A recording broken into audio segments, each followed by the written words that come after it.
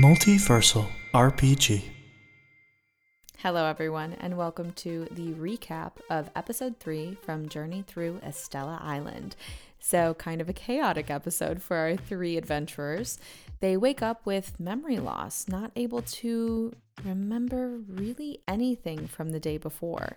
They visit Jose, getting a little tiff, and our dear friend Busby gets kicked out of the Atabi temple, and then they go get a bite to eat for breakfast.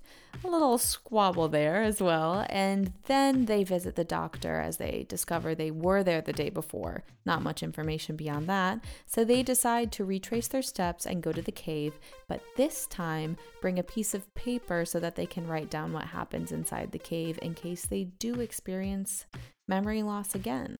And that's really where we leave them, right inside the cave, unsure of what's going to happen next. So stay tuned this weekend for Journey Through Estella Island, episode 4. And make sure to follow us on Instagram at multiversal.rpg. That's multiversal.rpg for more visual content of what we do in the episodes. See you soon!